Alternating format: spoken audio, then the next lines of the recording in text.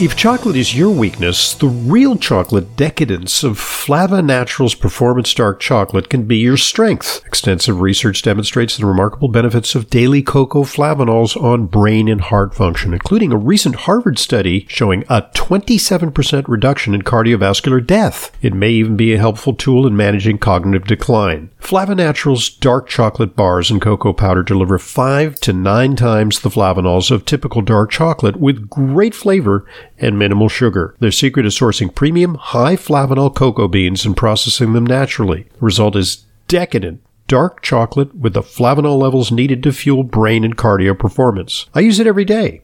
For more information and to order, just go to flavanaturals.com. That's flavanaturals.com. There you'll find the extensive research behind cocoa flavanol's benefits and great recipes too. That's flavanaturals.com. flavanaturals.com.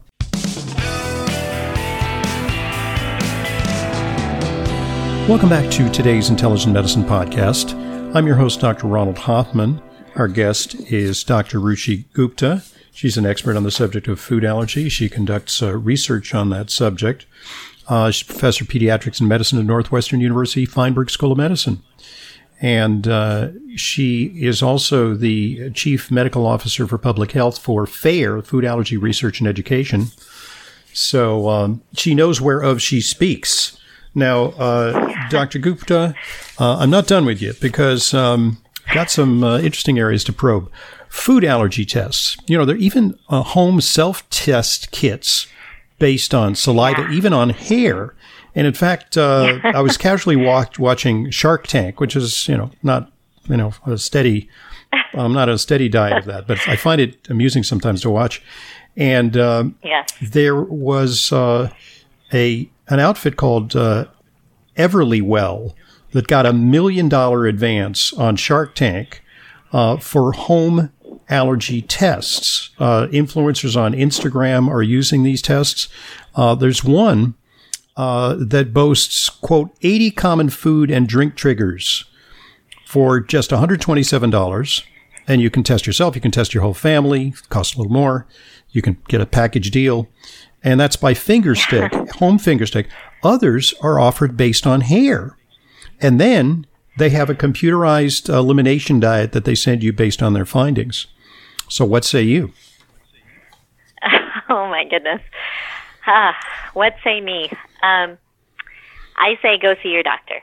I think there's a lot out there because, like I said, what we found was 1 in 5 adults are avoiding a food. A national survey in the United States, 1 in 5 adults are avoiding a food thinking they have a food allergy. When we looked at the symptoms that they are reporting, we cleaned it up, and about 1 in 10 seem to have convincing symptoms of a food allergy. So 5%, have something else, or 10% have something else. And then when we looked at how many were getting a physician diagnosis, it was 1 in 20. So very few people, most adults, and there's no, again, guilt or blame because, adults, we take a lot better care of our kids than we do of ourselves. And if we eat a food and have a negative reaction, typically we just avoid the food or do one of these self-tests, but don't actually go in to see an allergist to really understand what's going on. And I can't advocate for that enough because when you talk about over-the-counter tests, even the tests that we have, in clinic right now are not ideal. So they are great for. Now I'm going to talk about 2 tests. And these are both by your physician. One is called the specific IgE. It's a blood test. And it is looking for like peanut IgE in your blood. Now, if that is negative, then there is a high probability, the negative predictive probability is high, that you do not have that food allergy. Now, if it is positive, then it's not great. It's kind of like a flip of a coin. And that's why it's so important. And the same with the skin prick test, where they prick you with small amounts of the food protein to see if you develop a wheal. Which has been the mainstay of allergists for so many decades. People would go for days and hours of skin testing. Yes. And so that tells you. My daughter just had it this past week with her allergist.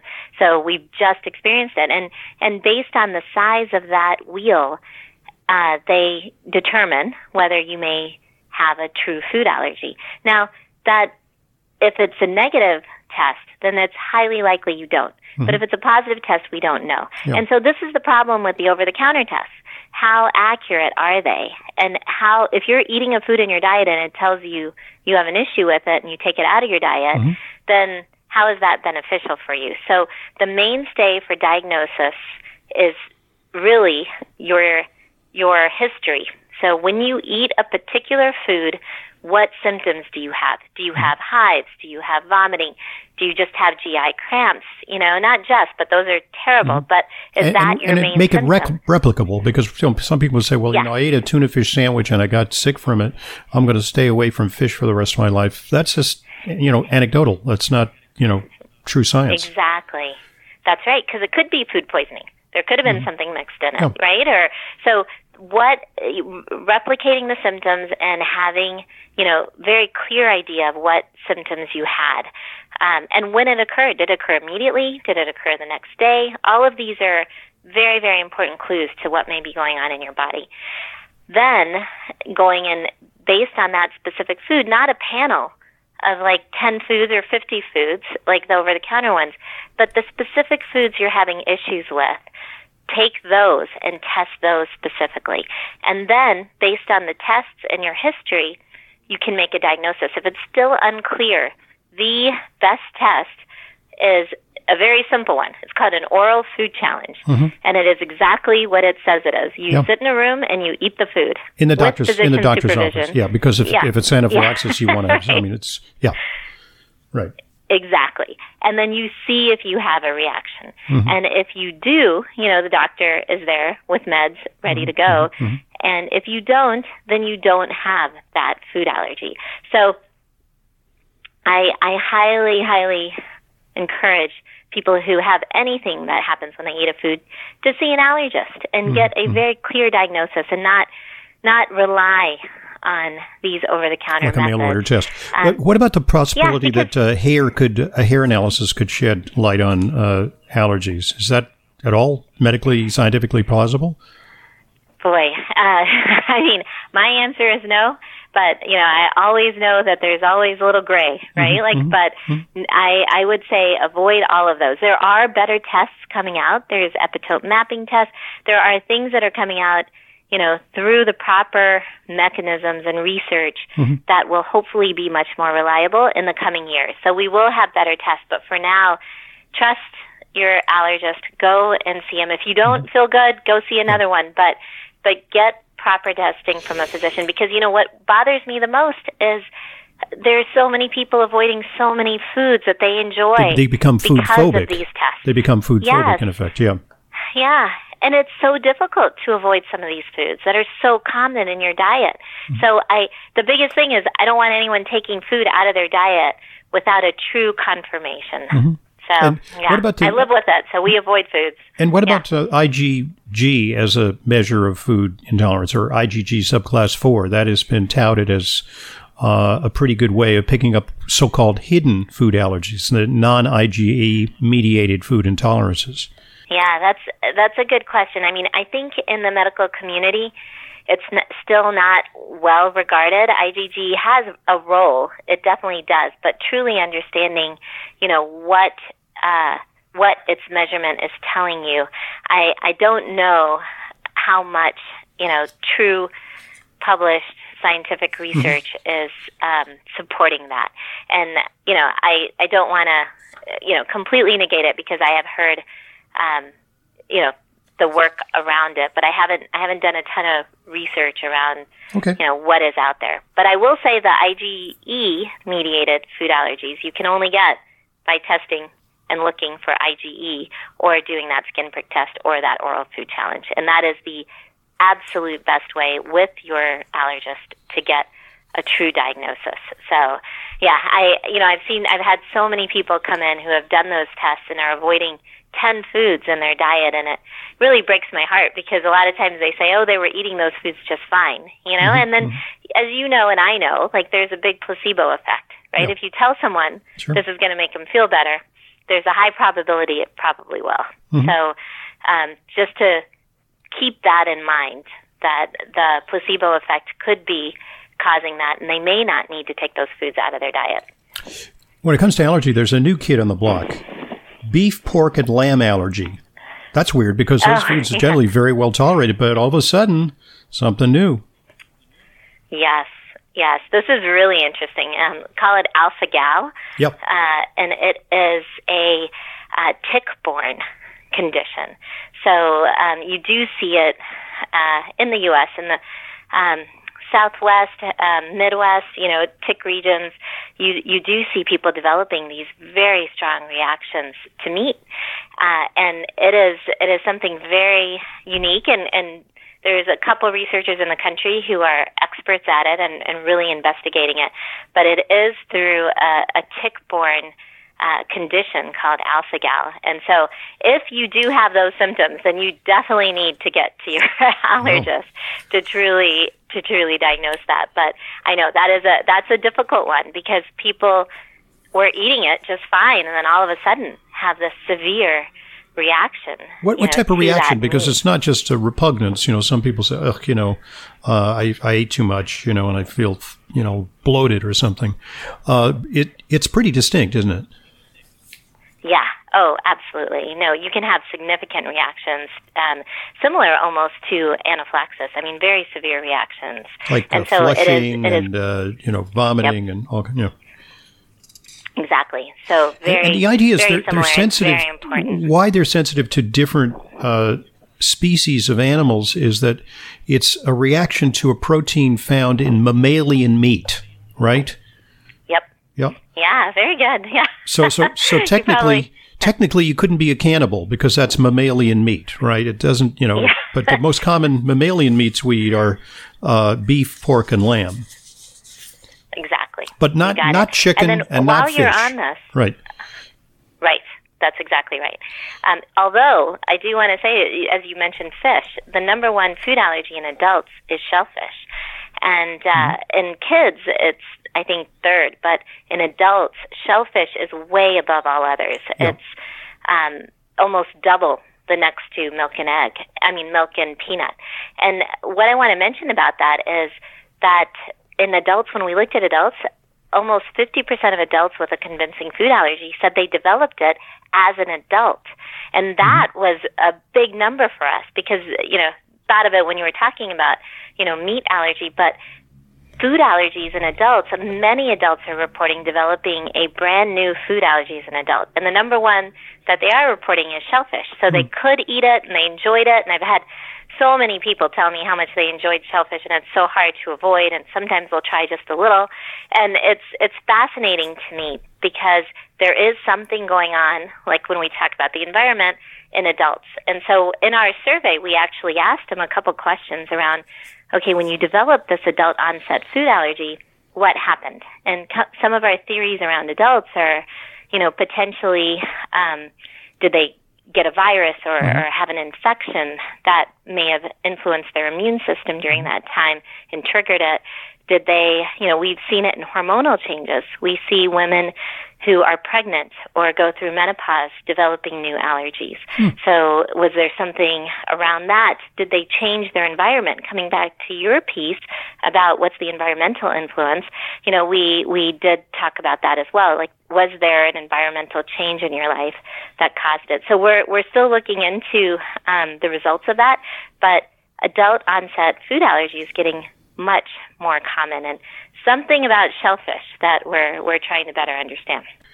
A lot of my patients who are allergic to shellfish believe that they should avoid all fish, and even to the extent of avoiding taking fish oil pills, which are beneficial.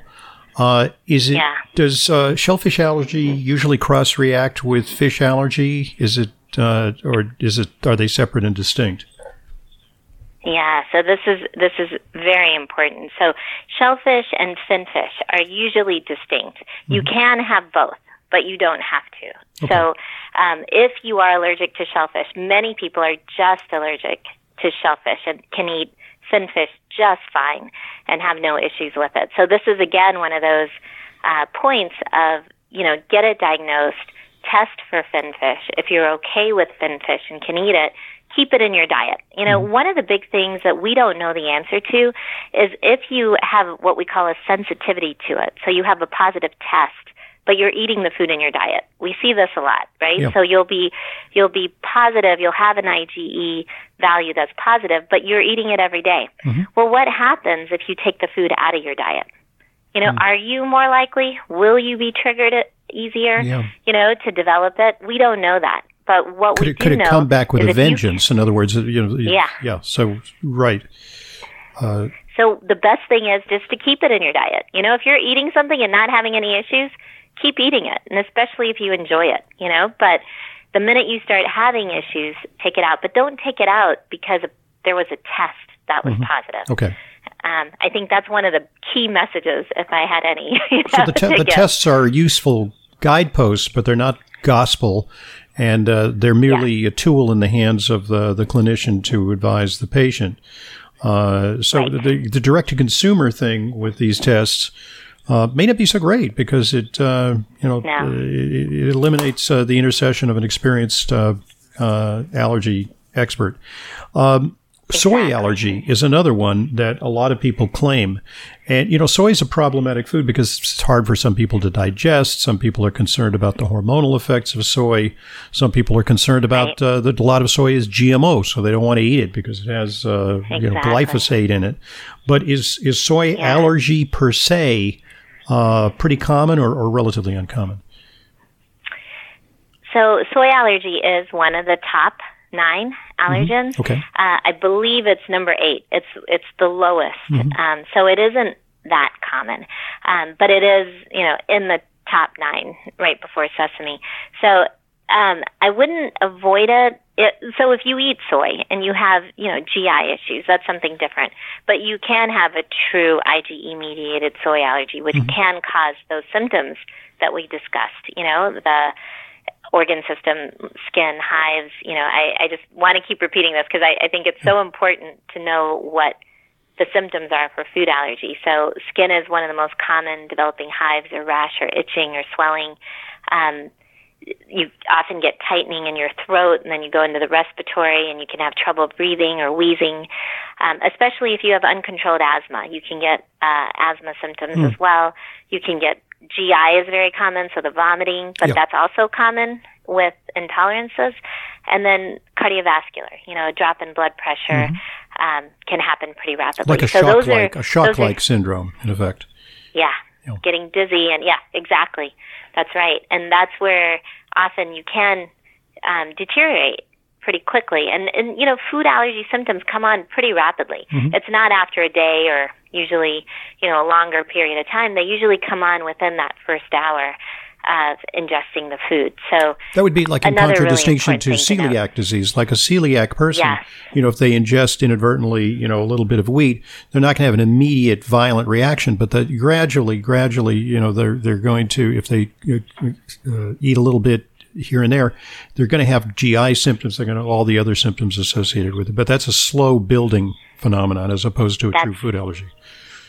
That's right. And that's what makes celiac so challenging and often so challenging to diagnose because you're not having these rapid effects. You see a lot of kids who, get that stomach pain and irritation and, but then they have growth delays. And I think that's important to note. So a lot of children, because you're not digesting, that food, and you end up having delayed growth. So that is often something that parents come in with their children, and then we realize they have celiac. So celiac is another important one to keep in mind because, like you said, the symptoms are not as noticeable immediately. That's a whole different ball of wax. We could do an entire program on that. So what's in the pipeline now for treatment of allergies? You mentioned new techniques of oral tolerization. Don't necessarily try this at home. Do it under, careful supervision. But are there any breakthrough immunotherapies, allergy blocking therapies, therapies that can make allergies vanish? Yeah, I wish. I wish we could make them vanish. Hopefully soon. But yes, so it is a very exciting time in this field from treatment standpoint, because we do now have our first FDA-approved treatment, which is oral immunotherapy for peanuts specifically. So it is introducing small amounts and building up to being able to tolerate a certain amount of peanut. Now, similar treatments, oral immunotherapies, are being developed for the other top allergens and are very close. The other couple things are there is a epicutaneous immunotherapy. So it's like a patch on your skin. Yeah, that you will get the protein through your skin, and that will allow you to slowly build up tolerance to that food. So that's being developed. I think that is getting close to approval. There are clinical studies continuously going on, but that's being developed for peanut. And then, of course, there's milk and egg and some of the other common foods that both oral immunotherapy and this epicutaneous immunotherapy are focusing on. Other ones that are being researched are sublingual immunotherapy. Again, same idea, protein, but sublingual under your tongue. But then there's a whole new category of biologics, like you said, that block certain immune, that are being studied in clinical trials right now. So that is really exciting, because now these would be biologics where now you have a shot that you get, kind of like, what people are used to with allergy shots, but this one you would get on a regular basis that would, again, build up tolerance and potentially to multiple foods, maybe not just to one food at a time. So those are currently being investigated in clinical trials. So I really think in the next, and then there's investigators looking at vaccines for food allergy. So they're the whole gamut, and it's very exciting for me because, as I said, I've been in this field for 16 years, and now you're just seeing this rapid growth of industry participating and getting involved in creating just really innovative treatments for food allergy. So I think in the next 5 to 10 years, people are going to have choices on how to treat their food allergies. And then on the other end, as we talked about, prevention, potentially being able to prevent food allergies from ever developing. So, so I want to retire from this field with a couple of years, vanquished. Hopefully. Right. Vanquished, vanished, like you said. Yeah, That would be amazing. Right, put you out of business. And one final note is, and this is not so much about food allergies, about allergies, environmental allergies, pollen, dust, and so on. It's been suggested that there's a relationship between allergies and COVID susceptibility. So, people this time of year, they're coughing, they're sniffling, they're rubbing their eyes, they're miserable. They're wondering, do I have COVID, or, is it just a bad spring allergy season? Yeah, only one way to find out. Get tested. But I want to just put that out there because there was a lot of fear early on in COVID, and I feel like it's gone away, but just in case, that if you have food allergies or you have asthma, are you more susceptible to getting COVID? And that has not been found to be the case. Or the vaccine. We're part of a large... What about people who have food allergies? Like they have an EpiPen at home and they're thinking, oh my God, I'm going to get the COVID shot, and I'm going to go into a wheezing, throat closing episode. Yep. Yes. That's not been demonstrated? No. So there were some cases of that early on. I'm trying to remember which one.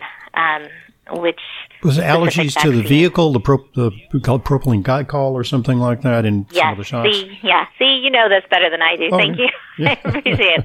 But what I will tell you, which we were able to do with the NIH, a large trial looking at allergic kids with asthma or food allergies, there is not a higher risk of severe disease, with COVID-19. And I think that's really important. And then there is some talk that having food allergy could be protective, which is also being investigated. That you may have a more robust immune that. response, like a stronger immune response. That's possible too, right? Yeah. So, but what I do want to put people's mind at ease is they will not, contract a more severe disease, especially the kids with asthma. There was a lot of fear there because it is respiratory. They have bad lungs. Yes, but we haven't seen that. So get your vaccine. It's so important, I'm all for moving on and getting back to life as usual now that schools are starting to open up and people are starting to move around and see each other a little bit more, but definitely keep doing it safely. And so we don't see the same thing happen with another spike. So, Great. But yes, exciting future on all fronts for food allergy and hopefully for our lives going back to normal. Indeed. Okay, well, it's really been great. And let's point out some resources before we go. Where can people learn more about food allergy? Do you have a website, or does FAIR, Food Allergy Research and Education, have a website? Yes. I think theirs is foodallergy.org. For all the prevention stuff, they have one called babiesfirst.org, where you can get a lot of information as if you are a new parent of an infant. And then ours is, at Northwestern, it's CFAR, CFAAR.northwestern.edu. And, we have great videos and resources, especially if you have a child with food allergy and needs some resources for your school. We have a lot of those on our website. And then, feel free to contact us for anything you may need. Okay, that's CFAAR, Center for Food Allergy and Asthma Research at Northwestern University. If you put in that data, you probably get to the website pretty easily. Yep, northwestern.edu. Thank you very much, Dr. Ruchi Gupta. Really appreciate it. Keep up the great work. Thank you. Yeah, no, it was my pleasure. I hope it was helpful, but it was great to talk to you. And get to an allergist, get tested, figure out what you have. Don't avoid foods unnecessarily. And yes, thank you so much. Good message. I'm Dr. Ronald Hoffman, and this is the Intelligent Medicine Podcast. You know how important it is to ensure that your supplements are genuine, safe, and effective. That's why I partnered with FullScript, an online dispensing platform that only offers curated professional-grade brands that I know and trust. The very same supplements that I prescribe to my patients and take myself. Never counterfeit or expired, always stored and shipped correctly. Just go to drhoffmanstore.com to start your free FullScript account. Buying through FullScript offers fast shipping, optional refill reminders, a mobile-friendly site. It's safe, secure, and HIPAA compliant and offers world-class support. FullScript also gives you access to my custom targeted supplement protocols that combine the products that I recommend to address specific needs: heart health, immune support, and much more. Just go to drhoffmanstore.com to sign up for your free FullScript account. You'll get access to the supplements and features you need to help you achieve your wellness goals. That's drhoffmanstore.com. drhoffmanstore.com.